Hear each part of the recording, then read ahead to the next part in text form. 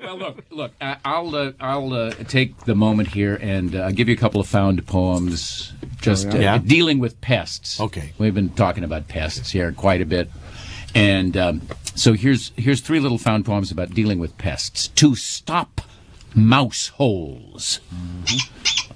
Or place a little bag full of cayenne pepper in the hole, or scatter mint leaves about shelves and drawers infested by them.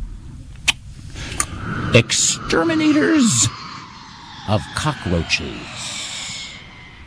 Or mix hellebore with molasses, powdered sugar, or grated sweet chocolate. Or mix arsenic with Indian meal or molasses spread on moistened bread.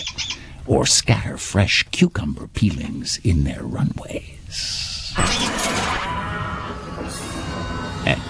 And finally, to banish flies.